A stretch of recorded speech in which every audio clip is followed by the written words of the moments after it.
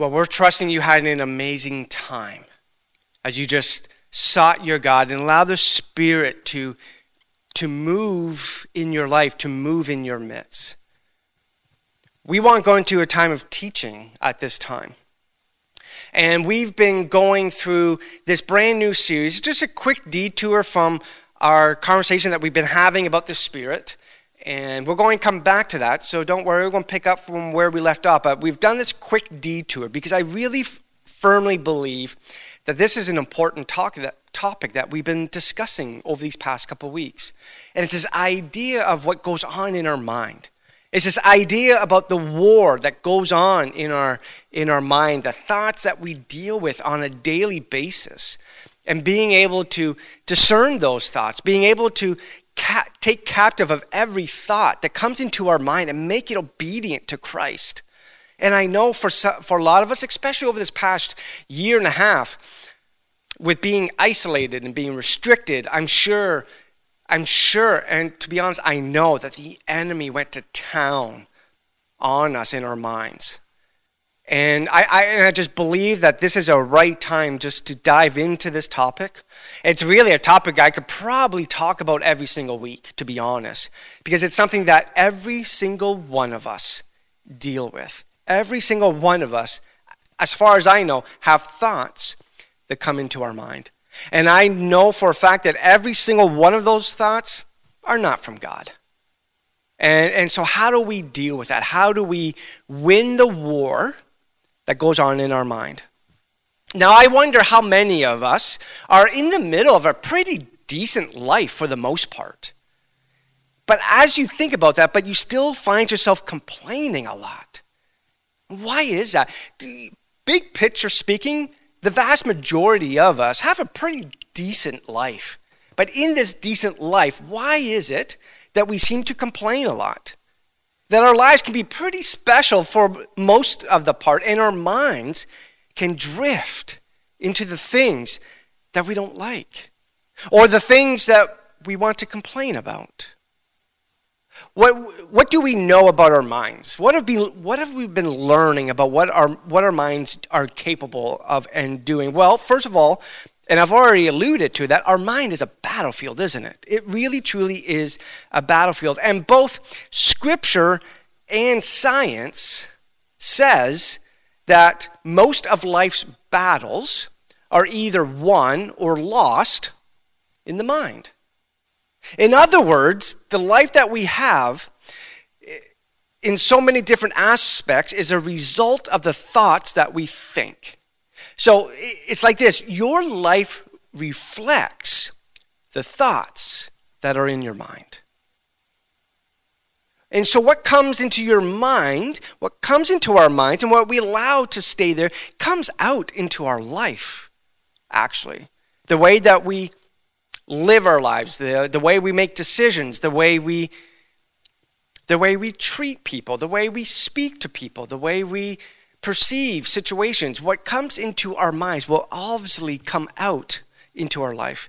If you have a negative mind, it's almost impossible to have a positive life when your mind is just so consumed with negative thoughts. And I know there's many of us who are consumed with negative thoughts. So how do we defeat that? How do we overcome those negative thoughts? How do we overcome our negativity? Well, I first of all just wanted to review a key thought that we've been looking at here. It's from 2 Corinthians chapter 10. And let me just read these verses. And this is where we started a couple weeks ago. It says this: "For though we live in the world, we do not wage war as the world does. The weapons we fight with are not the weapons of this world. On the contrary, they have divine power to demolish strongholds. We demolish arguments and every pretension that sets itself up against the knowledge of God, and we take captive every thought to make it obedient to Christ." Let's just pray for a moment. Father, we just lift this time up to you right now. Thank you that we have the opportunity to worship. Thank you that we have access to your living word that can direct us and guide us and strengthen us and encourage us, give us comfort, give us peace. And I pray all of that and more happens as we just seek you today. Thank you that you've heard our prayers here today. Thank you that you're working in these people's lives that we've been praying for.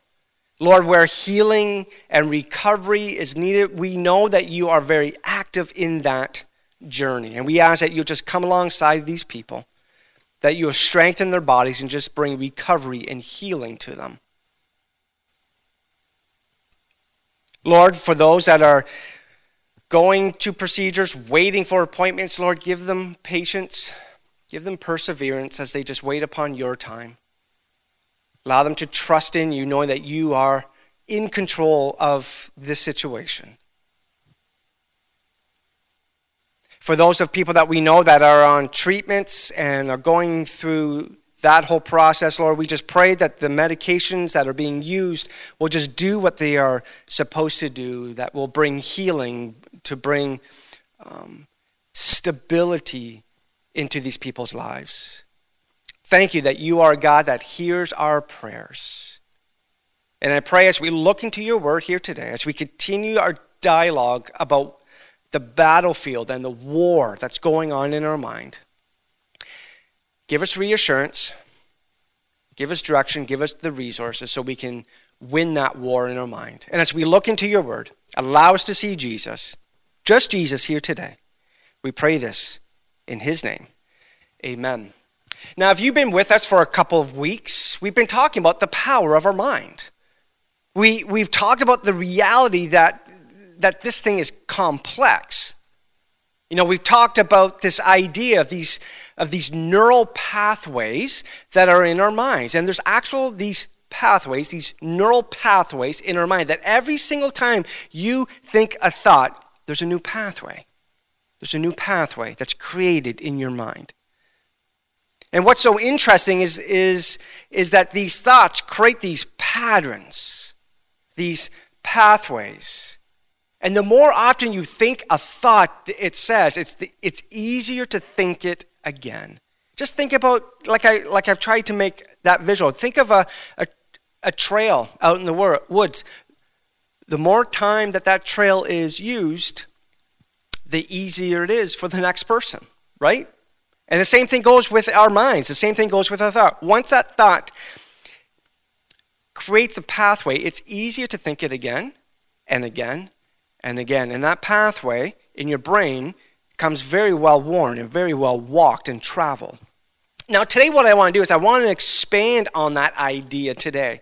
And I want to talk to you about what people call and what counselors and people like that call cognitive biases. And another way to describe what cognitive biases are is it's really a mental filter. We're going to talk about your mental filter here today. So what is a cognitive bias? Simple definition of it is this: a mistake in reasoning based on personal experiences or preferences. So that's what a cognitive bias is. It's a mistake in reasoning based on a personal experience or personal preference. We could call it a mental filter, or we can call it our mental framework in our life. In other words, if you grew up in a context and had something bad happen to you, a lot of times you have this framework of thinking or a filter through which you might see a situation inaccurately. The filters you have shape how you see life. For instance, we had a previous dog before we moved out here. The dog, we could tell, had this filter in this framework about humans, but especially about males. And we took this dog off of a neighbor's hands, and we could tell she was very skittish and very afraid around me. And it took time, and we worked that out. And actually fairly quickly, once you get consistent and let them know that they're safe, you know, they change pretty quickly. So our dog, yeah, and I believe dogs can have that. She got this framework that she was always in trouble. And because I remember one time she had an accident in the living room, and I'm like, Kiara, And I noticed immediately her reaction the first time I said that, and I stopped mentioning it to her. She walked away. She kind of turned away, head down, tail between her legs, and kind of walked away while looking behind her shoulder. So that told me she had a framework. And she was looking at this situation with me inaccurately because she was taking what she had experienced in the past. And the same thing happens to us growing up in our childhood, depending if you had an abusive father. You might have grown up and view and have this framework that men are abusive and you don't want to be around them. So that's what we're talking about here. The filters you have, it shapes how you see life.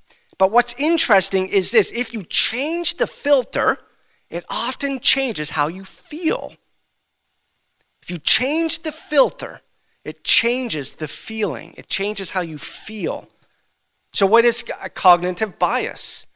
Well, it's what we might call our default filter. It's often when our brain is pre-wired to think in a certain way, or it's pre-wired to interpret a situation even if our interpretation isn't completely accurate.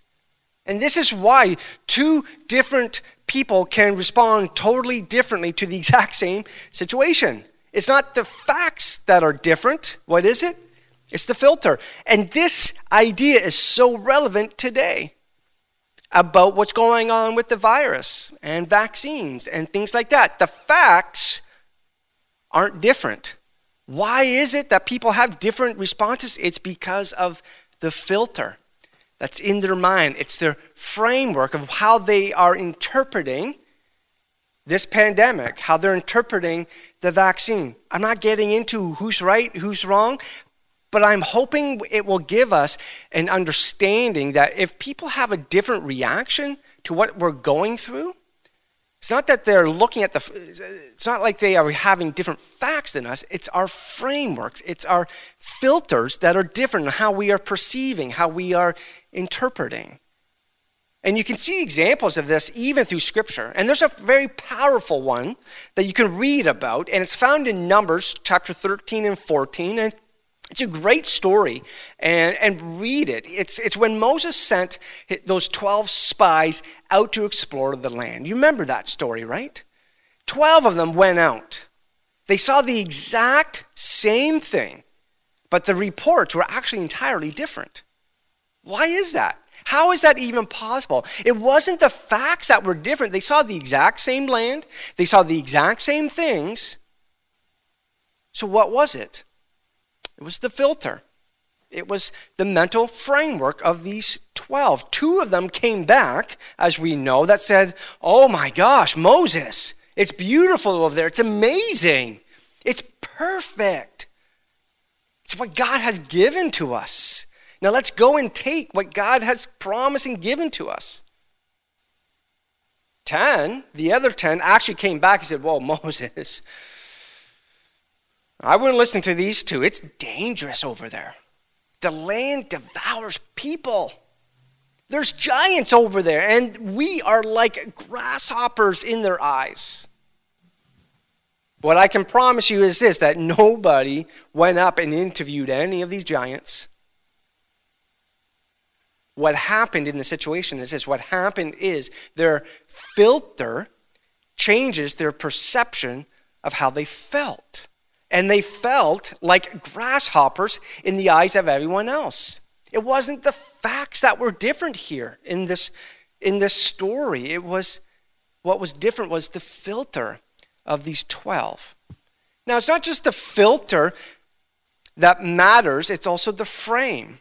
You can be in the very same situation, and how you frame something actually determines how you see it. I want to give you a tool that counselors call reframing.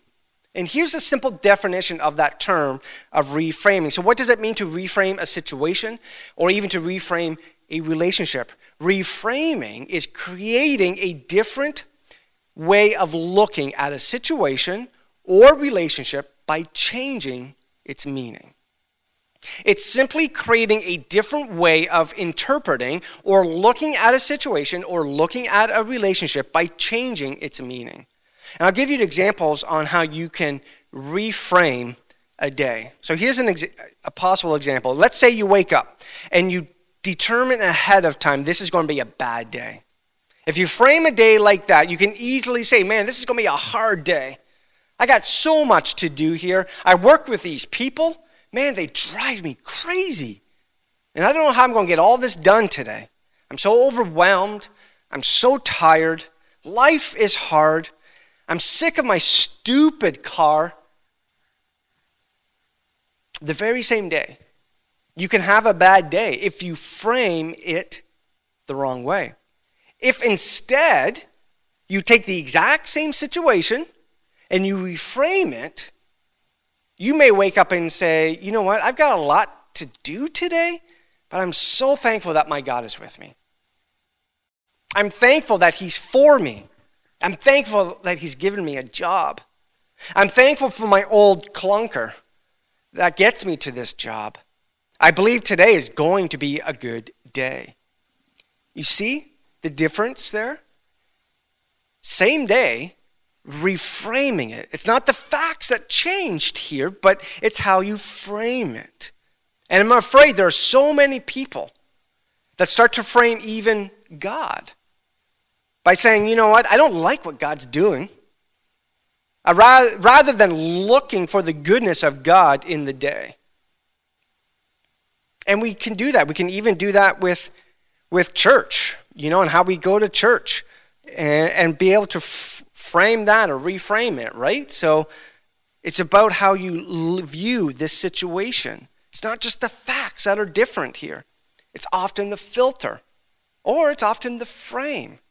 So what do we know about what goes on in life? Well, you can't control what happens to you. I think we can all agree to that. You cannot control what happens to you, but you can control how you choose to frame it.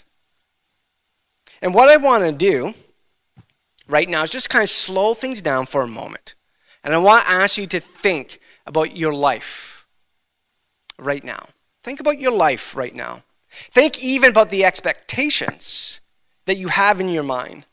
And I wonder how many of us wanted something in life, but right now, in this moment, you're actually experiencing the opposite of what you wanted. You find yourself waking up like, why am I not where I want it to be? You might be confused by it. If you ever wake up and you think, this isn't what I wanted, I wanted the exact opposite of what I have right now. And if that's you, then the Apostle Paul knows exactly how you feel right now. And I love his story because he had a heart for God. He really had a heart for God and only wanted to serve God and please God with his life. He felt called to go to Rome to preach the gospel. He knew that if he could get to Rome, and if he could reach the people there in Rome, that would be a strategic place to help the gospel, the message of Jesus Christ, to spread over all of the world. This was his dream. This was his bucket list. This was his top prayer. This was his greatest desire. It was to go to Rome and preach. But instead of being in Rome and preaching, he finds himself in Rome as a prisoner instead. He's locked up at house arrest, meaning he's literally chained to a Roman guard, and he's awaiting possible execution.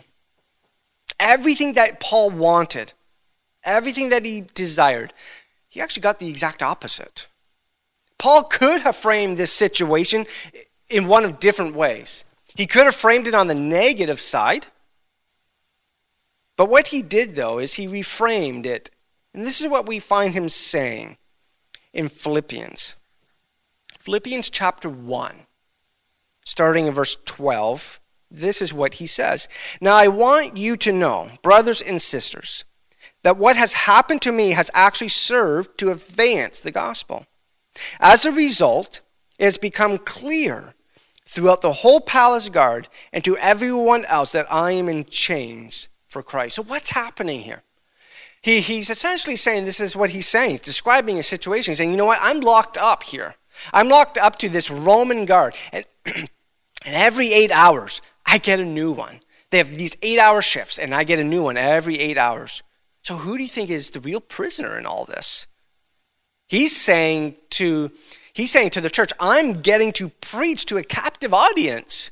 I get a new influential person every 8 hours who has to sit there and has to listen to my 8-hour long sermon on how great Jesus is. That's what he's saying here in these verses. Verse 14, and because of my chains, most of the brothers and sisters have become what? Confident in the Lord and dare all the more to proclaim the gospel without fear. See, it's not the facts here that are different with Paul. It's how he's framing it. And what I want to do today is talk to you about how you can reframe your story, your relationships. What I know is many of us have got a battle going on in our minds. So often, so much of life in a big picture is generally pretty decent. But often it's these small parts of just stuff that ends up taking us out of God's perfect will. And I want to give us three tools to help us renew our minds, to help us win the war in our minds so God can change our thinking, which will also end up changing our life. Are you ready? If you're ready, type in the chat, I'm ready, let's do this. Number one, I want you to thank God for what didn't happen.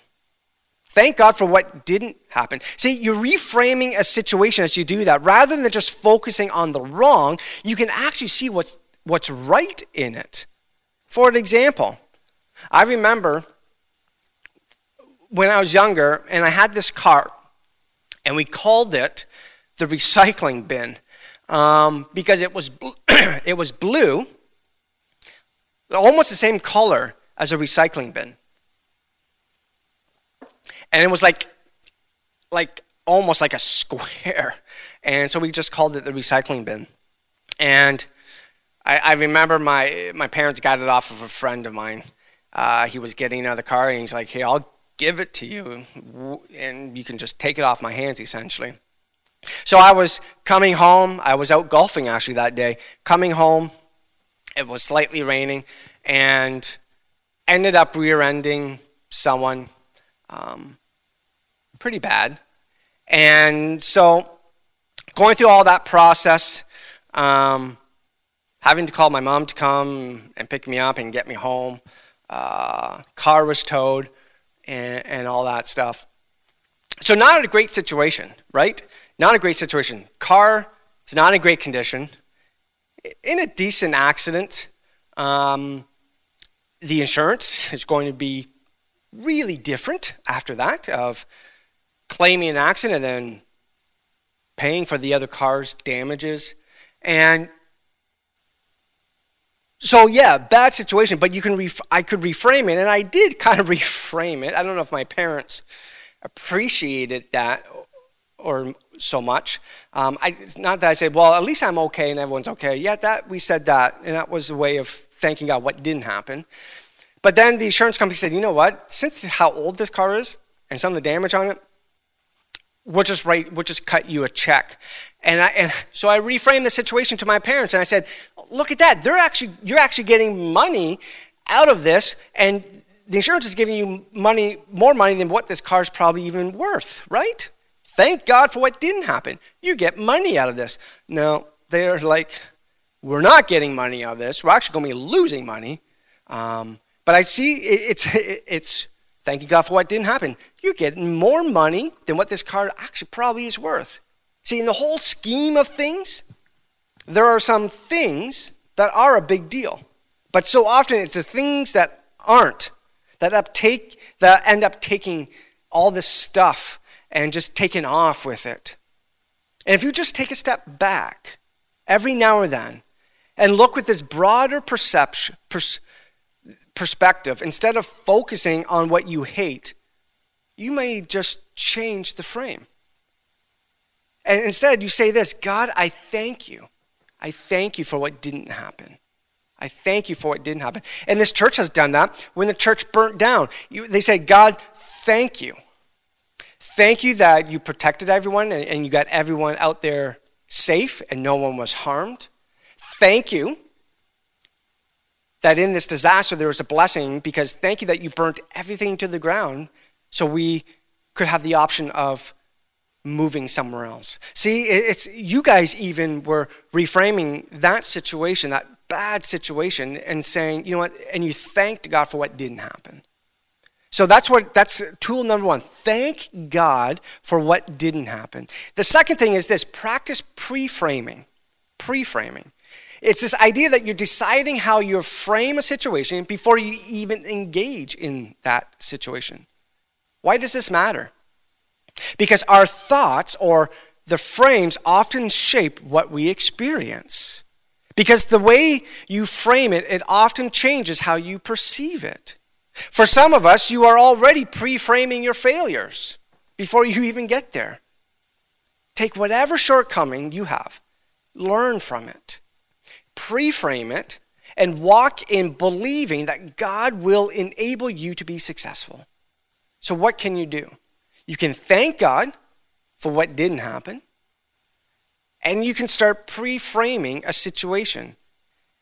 And the other tool is this: look for God's goodness. Look for God's goodness, because I promise you, you will always find what you're looking for. You will find whatever it is that you're looking for. If you look for good, you're going to find good. If you look for bad, you'll find bad every single time. If you want to see what's wrong with every single day, you can find what's wrong with every single day. If you want to not like people, you can find a ton of reasons to not like people. But, if you want to look for God, if you want to see faith, if you want to see the best you can,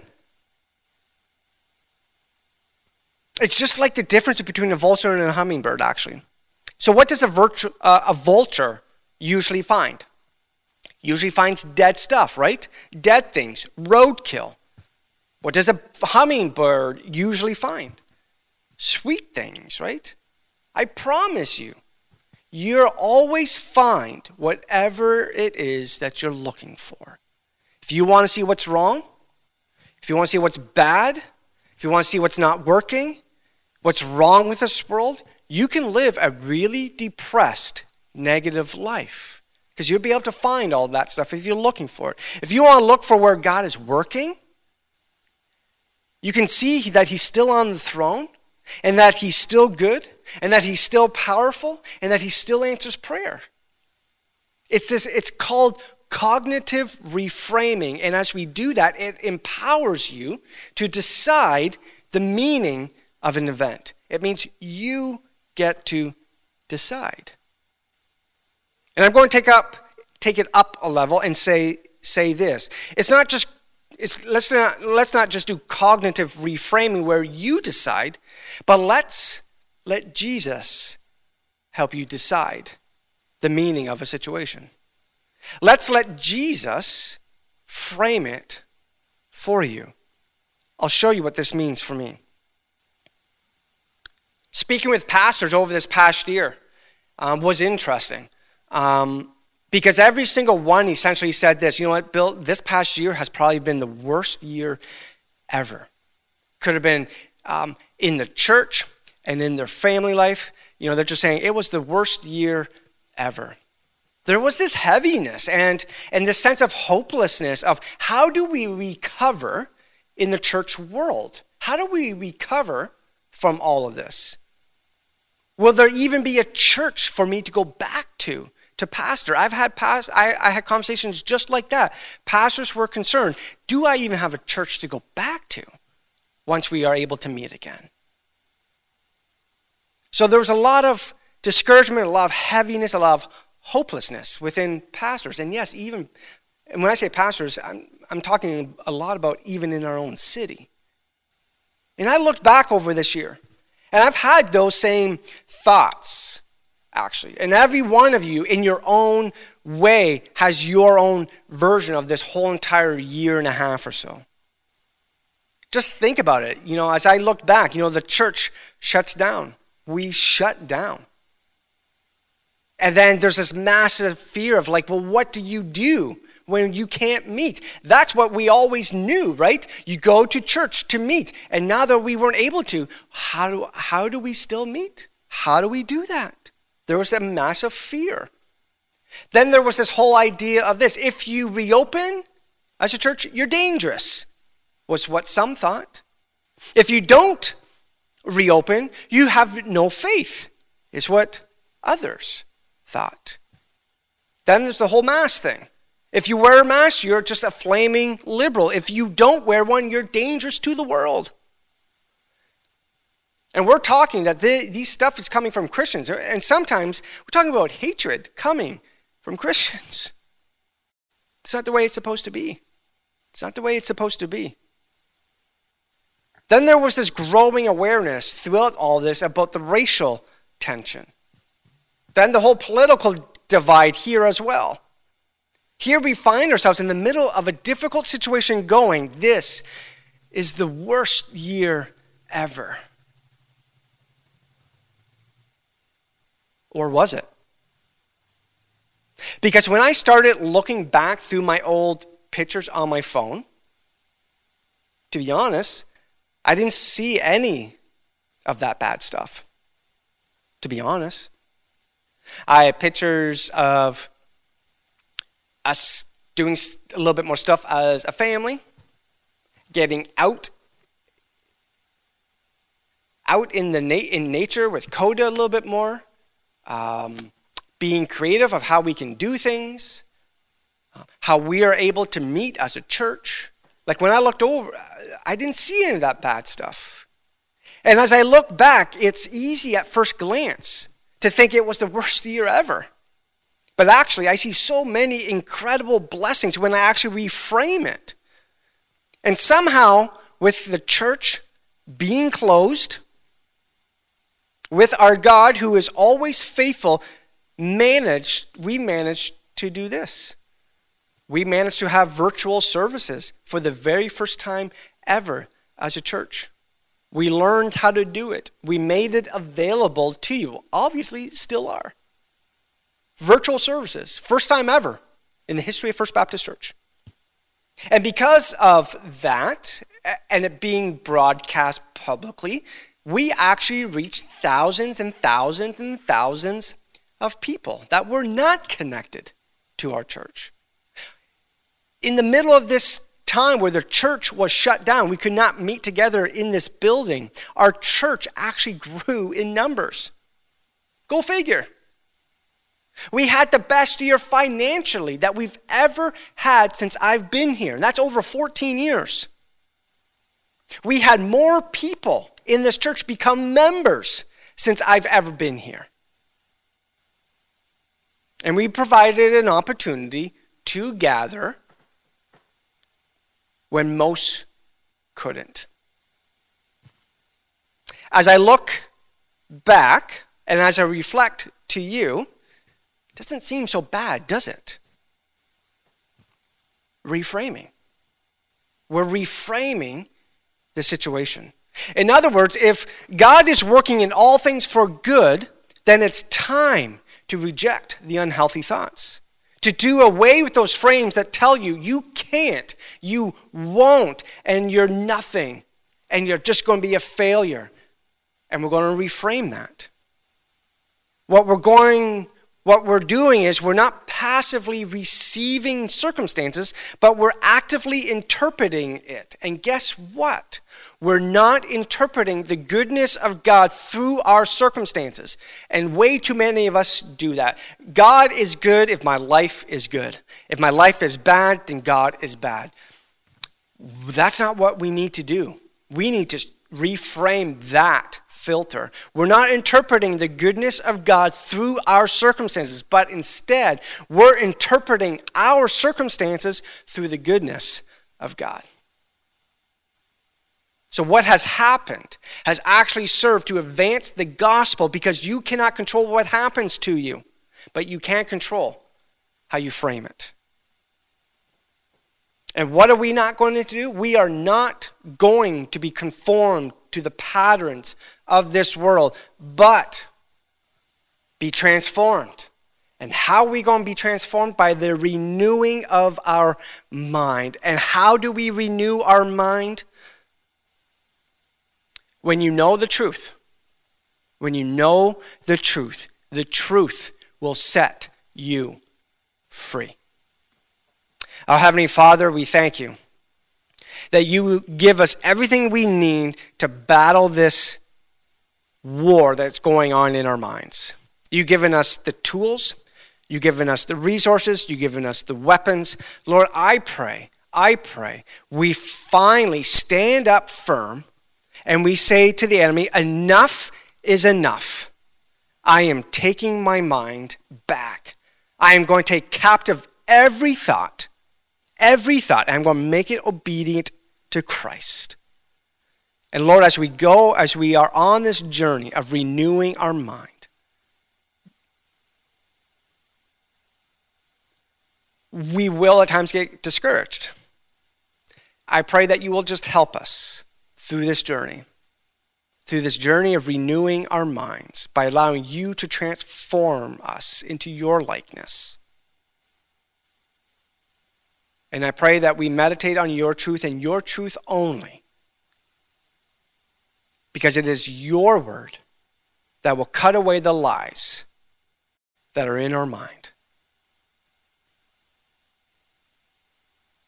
Thank you that your truth sets us free. We just pray all of this in your name. Amen.